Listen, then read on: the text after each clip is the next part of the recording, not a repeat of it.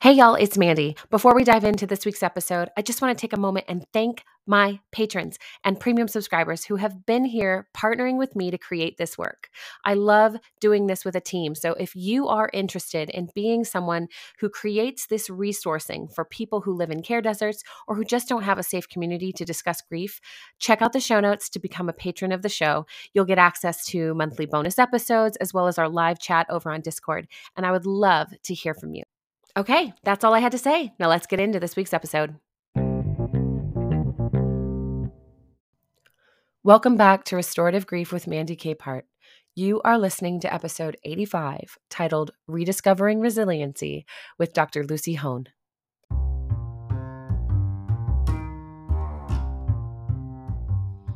Oh, you all are in for a treat with this week's episode.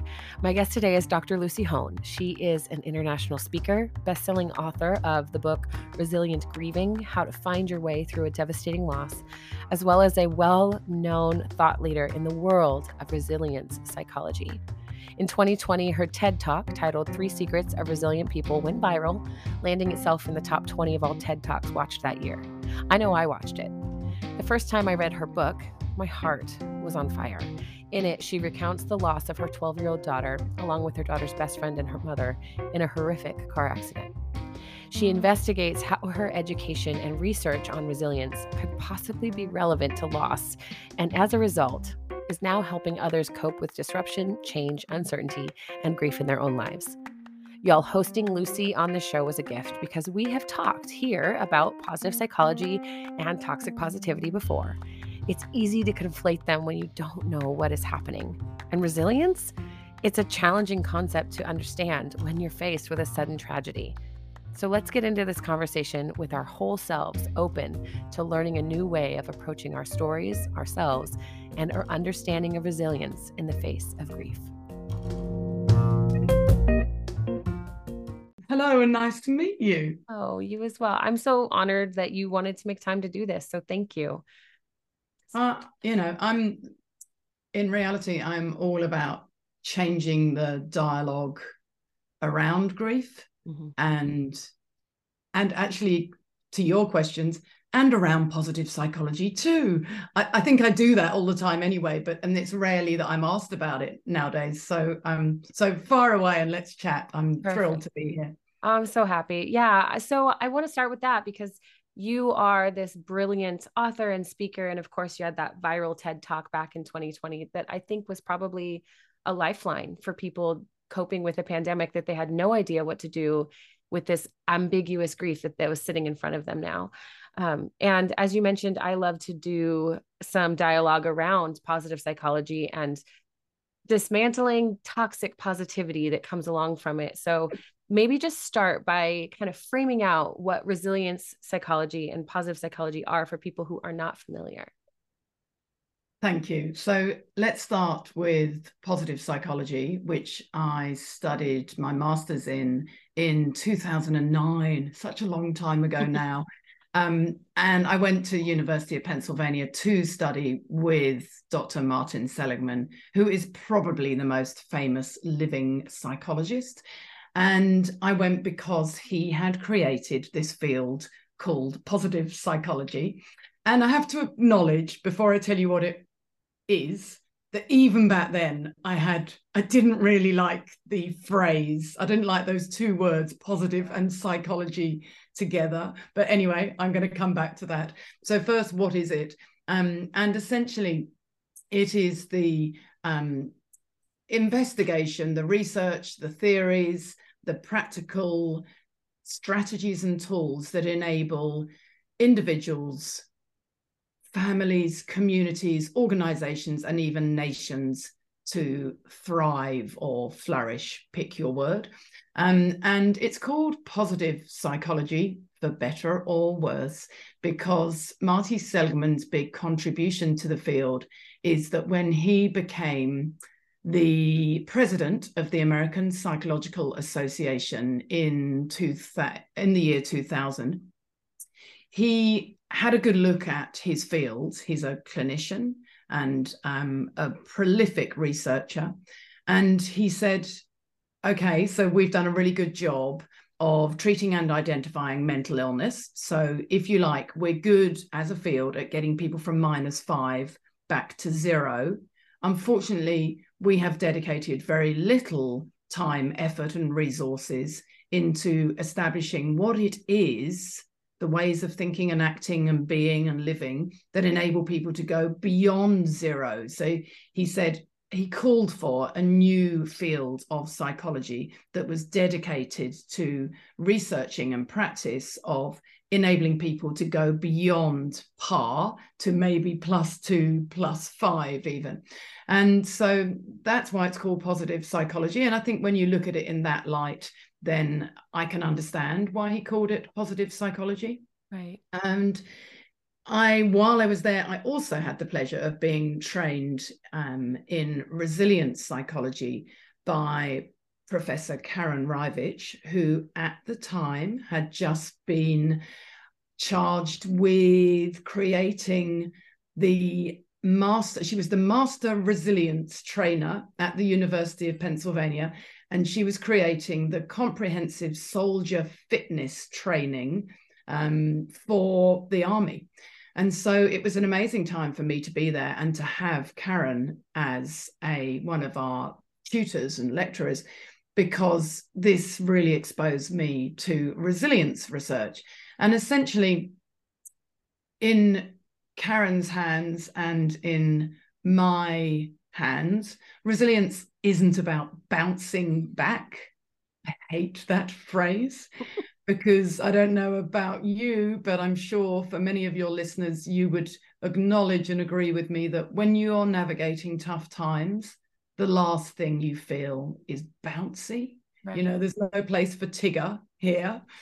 Instead, we would define resilience as our capacity, not a fixed trait, our capacity to steer through, navigate all kinds of adversity, disruption, challenge, and change so that you can climb out of the hole or even continue to live while you're going through that adversity. So, as we say, Dr. Denise Quinlan is my co-founder and co-director on the Coping with Loss program. And what we say to people is, very often that looks more like climbing out through sand or, on all fours, dragging yourself forward. It is the very opposite of bouncy. Yeah.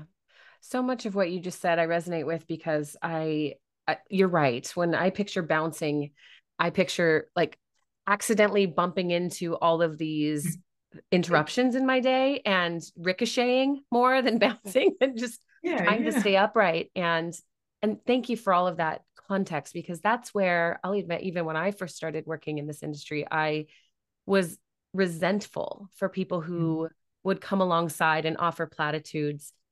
My mom died in 2016, and it was a very, very short illness, and she was gone very quickly. And so that kind of, in addition to everything else of my life, put me on this path. And where I became very frustrated was right after I launched my practice and my book. Our city had a wildfire that decimated thousands of homes.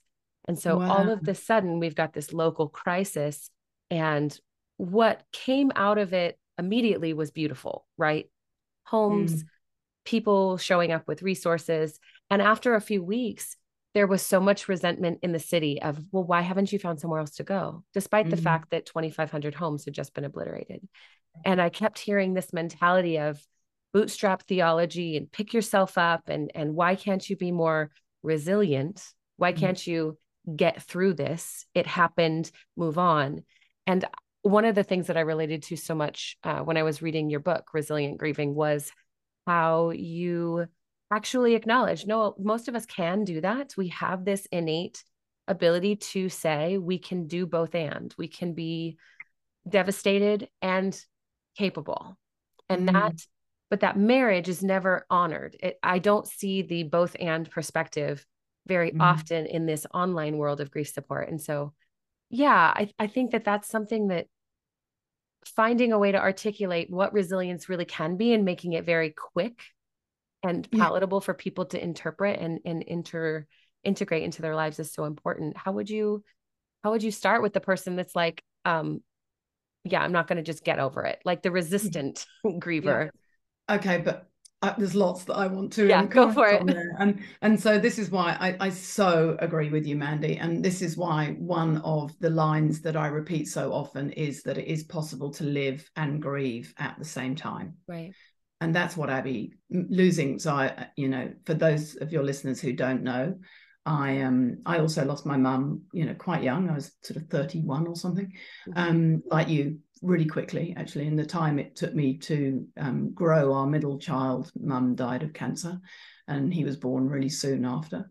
And then, like you, I lived through a totally unexpected natural disaster because I live in my adopted hometown is Christchurch in the South Island of New Zealand, and we had massive series of earthquakes in 2011 until 2013. So 2 years of grueling, anxiety-inducing earthquakes, and that taught me so much. And then we lost our daughter in a tragic road accident in 2014. So I have, like you, I have a very broad lived experience as well as my academic research. And what it has taught me is that, yeah, that we can live and grieve at the same time, that resilience isn't pretty. It's not what you asked for. It's not what you want to do, but it is in many ways about sort of gritting your teeth and getting through, but also choosing to focus your attention in ways that might enable you to adapt to that loss. So not feeling great immediately, but actually working to notice what is helping and what is harming you. And by that, I mean the ways of thinking, the ways of acting, the ways of being, and the environments around us. Because, of course, the environment massively counts and enables or prohibits your resilience. So I think also in my and our work in coping with loss, that's something also that we are very keen to emphasize to people, is that resilience isn't just within us, it is built between us. And I find I spend a lot of time in America, I've studied there, that because of that kind of individualistic culture, quite often people put even more pressure on you to be resilient, and you should be resilient, and why aren't you being resilient, when actually they're failing to take into account the non-resilient or potentially toxic culture or racist or discriminatory culture in which you're living. So we talk about nature, nurture, and culture, meaning, some of these capacities reside within you. Some of it is something that are learnable skills. That's the nature and nurture bit. And then some of it also, much of it comes from the culture, the pools that you swim in. Wow. So that didn't really answer your question, did it? What would I say to someone who we've had a few people in our programs recently who've been stuck in their grief for a very long time, some of them 7 or 8 years, and have seen a lot of counselors, and eventually come to us to try something new. We have this online live course called A Better Way to Grieve. And, you'd wonder, wouldn't you, who would want to come and share their grief in an online course with others. So they're pretty brave souls. Yeah. And they do come in with trepidation. And they often say to us, I'm really nervous about the breakout rooms. And the most lovely thing is, without fail, by the end of the course, they say to us, I'd like more time in those breakout rooms. So there is a really lovely group dynamic. And recently we've had, I think it's 3 recent clients who have come with pretty, as I say, between 6 and 8 years into their grief, and have felt that they've run aground. you've got to want, what I would say is that they want to climb out of that hole. They want to come, in their terminology, unstuck. So there has to be a willingness from the participant perspective to put the work and effort in to trying out some new thoughts and ideas and skills and tools. Mm-hmm. We often talk to people about being your own experiment, because that's what resilience requires. You know, you have to create your own recipe for resilience. So they come with a willingness. And what we then do is share some really practical tools and encourage them to try them out and see what's a good fit. So we don't come in heavy-handed. We don't tell them to be positive or to harden up. We say, this is because we've been doing this work for a long time, and because we're not self-help Instagrammers, you know, we are academic researchers, then we can say that we can be more confident that the tools we are sharing are more likely to work with you, because they've been tried and tested so many times before in different situations with different people, different contexts and different cultures. So that seems to be the recipe for success. Everything you're saying is so rich. I just want to sit with it for a few moments, because it brings me, as you're talking, to different clients I've worked with and different certifications and courses I've taken and things I've studied that I find so easily are stripped down to their most Instagrammable parts and then put into the world without the whole, without the context of it. And I find that that is something that has been really causing harm for grievers. I have a client that is doing quite well now, but when they started, they would point to say, I've been grieving the majority of my life, which is to say for over 40 years. And it's such an embodied grief at that point, everything about it. And this person would say the same thing. My grief is my entire being. That it was like a challenge when we first met. They were basically saying, I dare you to try to support me. And it was an honor to be able to say, like, well, I'm actually not the one that's going to fix anything for you. It's not my choice. I love your personhood. I see you. I can't make any of these choices for you. I can only navigate. Like, I can read you the map, but you have to be the one that decides to go forward. And I think it's really fascinating along those same lines is when you encounter people who are doing that stripping down of the real support, the tools that, like you said, are tested and have been researched, encountering the opposite, encountering the simplification of it is really difficult as someone who has poured their life into this work. Yeah, I hear you. And I think it is, do you know what? I think there are two tensions at the heart of this work. And one is what you've just described, the nuance of balancing the complexity with also making these ideas simple and practical enough that they're communicatable, that someone can try them. Yeah. That's the first tension. And the other tension that I come across, Mandy, in this work as a resilience researcher is that we are always trying to get people to understand that they have a choice over their attention. And what we're encouraging them to do is to focus their attention on the things that they can change and influence, where they do have wiggle room, and somehow accept the things that they can't. And at the same time, so we're trying to coach them to be really mindful and build their agency. And at the same time, there is this dichotomy and this gray, it's not even a dichotomy, is it?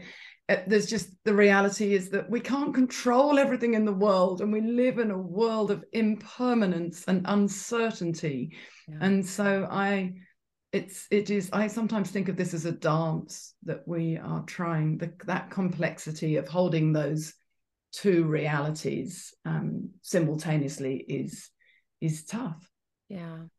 One of the things that you've said about resilience, and you mentioned it here earlier, is just that it's learned skills. These are things that we can actually cultivate, and even choosing to say where you're focusing your attention can be really it feels so inaccessible for people who have been maybe in a victim mindset, who have been genuinely victimized, and that is fueling their grief. It's not necessarily bereavement or death that they're grieving, but maybe it's a lack of love or a lack of safety, whatever the thing is that they're facing. And I'm curious, like, how do you help invite people into that knowledge that they can learn these skills, but also that they have that sense of agency over their lives when they've been so used to feeling the complete opposite? Yeah. So the first thing that we always do is give people hope and build their belief. And we do that by sharing science to say that, we know this from the literature, that most people manage to get through using very ordinary processes, all kinds of potentially traumatic events.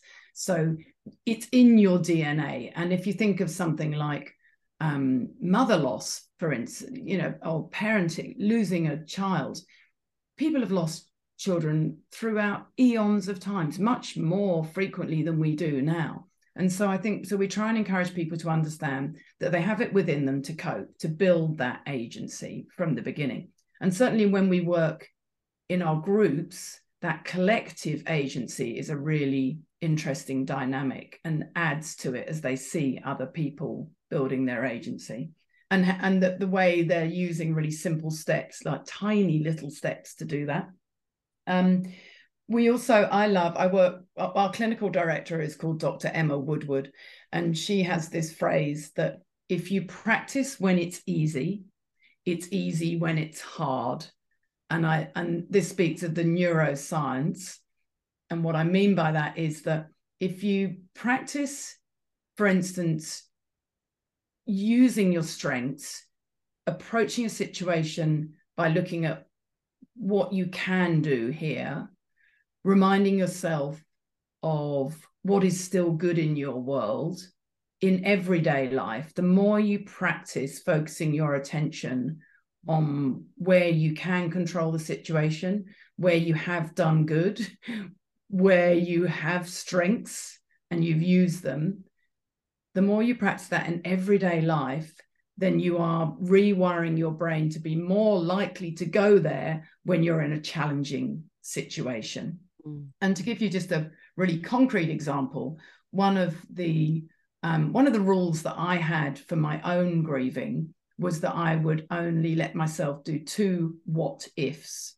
So I had this 2 what if rule, and I'd find myself thinking, what if I hadn't booked that weekend away where Abby ended up being in a car accident on her journey to our weekend away? That would be one. And then the second one would be, what if I hadn't let her get in the car that day? And then I'd think, stop it. So I was trained to know that nothing ever good comes from ruminating for more than a minute, is one of Marty Seligman's, my mentor's famous lines. And so I'd think, put a timer on, think about this for a minute, do 2 what ifs, and then change the environment. And in our work with so many of our clients, they are surprised by how much changing the physical environment shifts their thinking. So often that's what they'll say to us, is they did 2 what ifs and then thought, I'm now going to get up, walk away from my desk, get out of bed, go outside, pick up the phone a friend, go and do something that's really engaging to force their mind to go elsewhere. And if you practice this when it's easy and you're not in a threatened environment, then over time it becomes easier to do when you are in a hard environment. That phrase might well become one of my new favorites: practice when it's easy, and then it's easy when it's hard. Because you said that and I immediately thought of soccer. I coached my daughter's soccer team, and trying to convince these little babies it's okay to practice. I know it's difficult. We're at practice right now. You don't have someone twice your size breathing down your neck.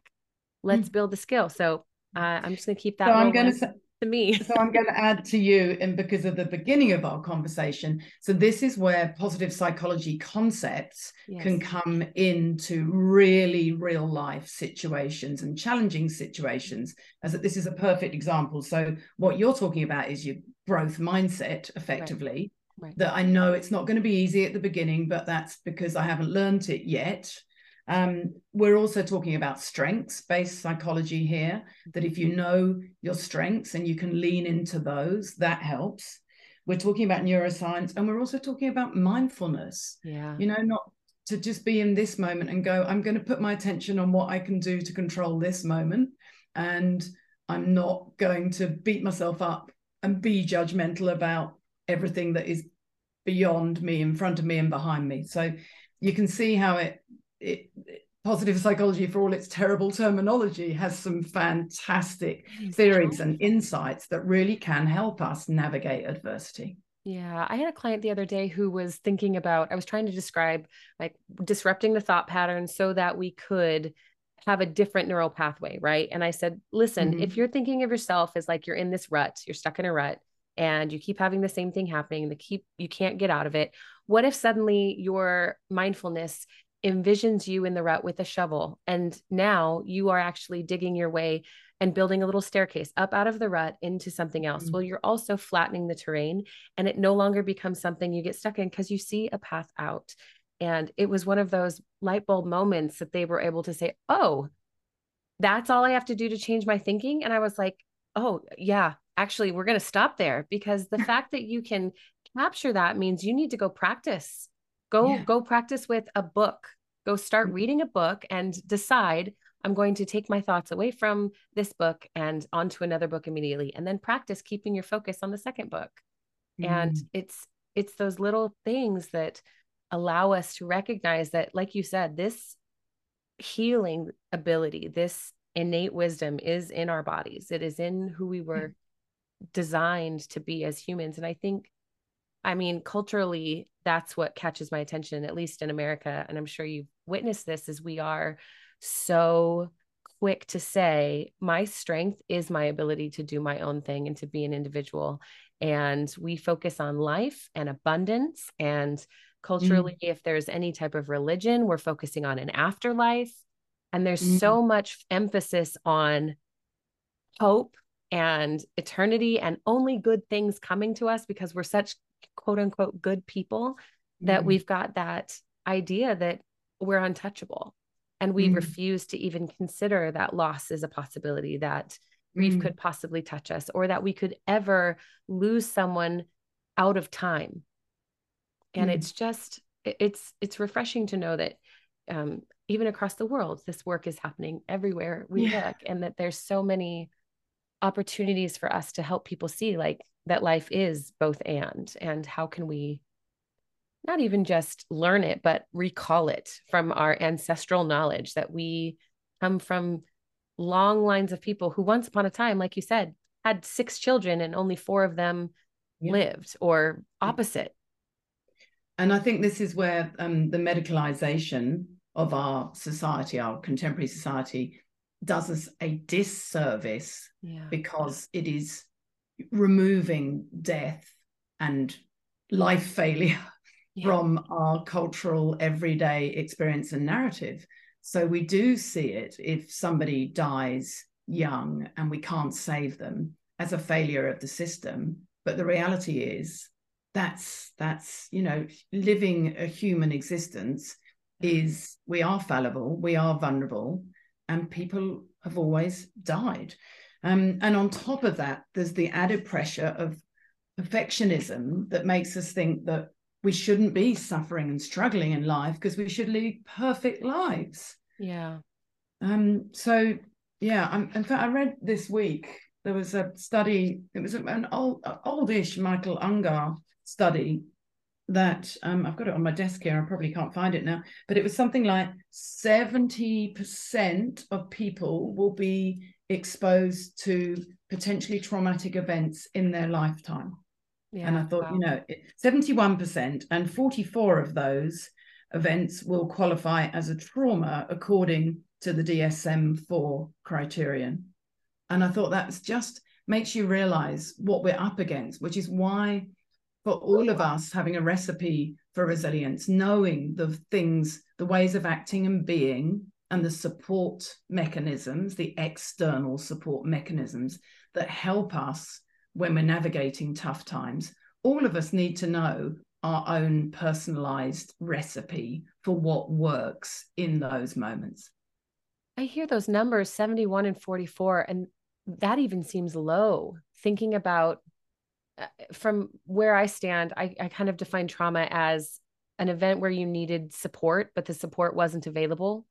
And and really that can cause trauma in our lives, whether it's, big T trauma or little T trauma, however it affects us. But that just, if I think of it from that way, I think, well, every one of us is encountering things. But to your point, some of us are just really quite resilient deep down in a way that we encounter those things and we metabolize them so quickly because we're not just running around fear driven and trying to avoid not the unavoidable, but just the reality of life, that we will encounter loss. We will know what's coming. And books like yours and books like mine and any of the other ones out there, I have a friend that calls them all grief insurance. He just collects them and says, these are my grief insurance, so that when the shit hits the fan, I can look at the bookshelf and say, well, I'm not ready for any one of you right now, but I will be soon. Or I'm going to pick this one up and be like, oh yeah, that's too much. Can't touch that one yet. And I thought that was so beautiful. Oh, hang on. I've got a barking dog. Let me just go and get him in. Give me a second. Come on then, Bossy. You need to come in, do you? Yeah, keeping it real, hey, all of us. It's my favorite. I can hear my kiddo in the background singing and turning on her music, even though I said, hey, I'm recording. So we'll see. It might just be background music. Hey, buddy. Yep, that one's definitely something's happened that he's had to come and sit on my lap. My dog will be at the door pressing against it because she tests it to see if it'll open, and then she'll just lie there if it isn't open and just wait, and then she kind of falls in when you open the door. Okay, I know you are a little bit short for time, and I want to make sure that we honor that. And I just want to end with something that I thought was really beautiful in your book, that you start out with, that I try to get people, anybody who's in the grief world, to address, because I'm sure you've encountered this, that the majority of people, especially in modern culture, only understand grief as something they can, when they need it, go for the 5 stages and work their way down the checklist. And I've lost people every year of my life that I can remember. Like, I have encountered grief and loss in violent ways and in expected ways since I was little. And so I kind of knew early on that they were BS, but I didn't have the language to articulate it until I got a little bit older and realized there has to be a place on the other side. We'll call it a 6th step, for lack of a better way of saying it. There has to be something that goes beyond just accepting that death is real. And I would love for you to just explain how you came to the recognition of, like, okay, these 5 steps are familiar, but they are fully unhelpful. So when Abby died in 2014, and I first became curious about how much of the resilience research, my field, could be helpful when for the bereavement context, I hadn't looked at the scientific research about bereavement as much. I was very familiar with resilience psychology, less so with bereavement research. So like most people, I knew about the 5 stages of grief, and that was kind of like, okay, so I'm going to go through those 5 stages. But I distinctly recall thinking they're not very helpful, are they? Because it's about what's going to be, you're being told this is what's going to happen to you. So they kind of rob you of any influence and active engagement in your grief journey. So that was my first bugbear with them. But then I went looking at all those journals and discovered that actually we now know that those 5 stages of grief, Elizabeth Kubler-Ross's work, they were her observations about people who were dying, not for the bereaved at all. So they don't apply to bereavement. In fact, nowadays, scientists and researchers like me are working hard to debunk the myth of the 5 stages of grief. We do not go through 5 stages of grief. There is very little research to indicate that people do go through those 5 stages. Instead, we like to say that grief is as individual as your fingerprint. So if grief is as individual as your fingerprint, it can't be a universal experience that we all go through, in terms of 5 stages. But my main real reason that I didn't like the 5 stages was, as I explained, that they just were like this passive thing. They made me a passive victim, and I wanted to know that I was doing everything I possibly could to help me and my family get through the loss of our daughter. So one of the pieces of wisdom that I collected along the way from one of the leading researchers in the field is Tom Attig. And I like the fact that he distinguishes between your grief reaction and your grief response.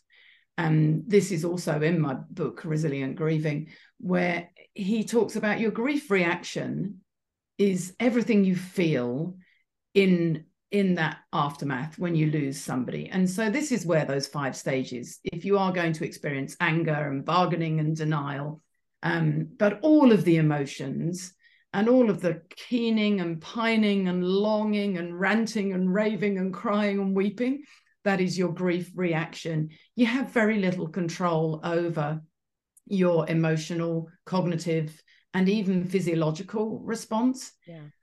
Versus your grief response, which is pervaded with choice. How you respond to the loss of a loved one is very much within your control. The ways of thinking and acting that you discover that help ease that process. We're not talking about removing the misery, but actually helping you learn to live with it and adapt to the fact that they are no longer in the world. So those things we call grief response. And a really lovely example of that is working out what this person taught you, what their legacy is, and rituals and ways that you can continue to keep them present in your life, even though they are no longer physically here. Beautiful. Lucy, this has been such a treasure. I'm so grateful that I got to connect with you and hear so many of the things that I've thought in my head validated as it comes out of your mouth. So I'm like, yay, we are doing the good work. Your book is, of course, Resilient Grieving, and anybody that wants it, it's available on Amazon and I'm sure everywhere you buy books. And your group, Coping with Loss, where can they find that? So the website is copingwithloss.co, nice and simple. Mm-hmm. We do have a free Facebook group, which is also called Coping with Loss. So go and have a look on Facebook. And it is, we describe it as a place of hope, support, and action. And there are so many bereavement groups on Facebook, but so many of them are quite depressing places to be. So ours is quite a marked contrast to those. And yeah, come and find out about A Better Way to Grieve, which is our live online program. And we've also got self-paced programs as well. So thank you. Yeah, it's been awesome talking to you, Mandy, and really respect the work you do. Thank you. And likewise, I'm excited. I'm going to come find your Facebook group and just observe and be a part of it. So thank you so much.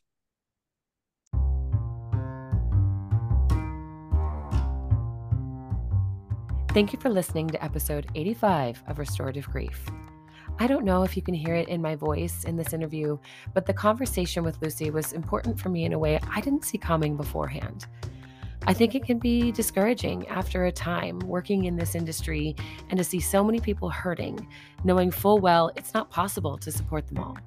So Dr. Hohn's work in resiliency and the facts around this skill set as one we can learn and lean into means we are not people without hope. I know many of you listening have a complicated relationship with hope, and for good reason. Giving yourself permission to live within the both and of hope and grief means you are choosing your focal points and choosing yourself, both your future self to be whole and happy, and your present self to be real and honest. If this is your first time listening to the show, thank you for being here. A little shout out, of course, to my patrons and premium subscribers who keep the work going. If you want to join us and are willing to be a financial supporter for the show, it's easy to do, and it would be an honor to have you on the team. You can learn more about premium memberships at mandykpart.com or in the show notes. And be sure to check out the show notes for connection to Lucy's TED Talk, to her book, to her community, Coping with Loss, and to her program, A Better Way to Grieve. All of them are brilliant resources, especially if you resonated with what she had to say here. Whatever you do, be sure to subscribe to the show and leave a sparkling 5-star review because they're my favorite. And consider sharing this episode with someone who keeps you hopeful despite all the chaos you've endured, because they need to know that you're with them and that you trust that they are with you too. And as always, one last thing. Please remember, the only solution for grief is to do the work of grieving. Thank you for listening. I'll see you next week.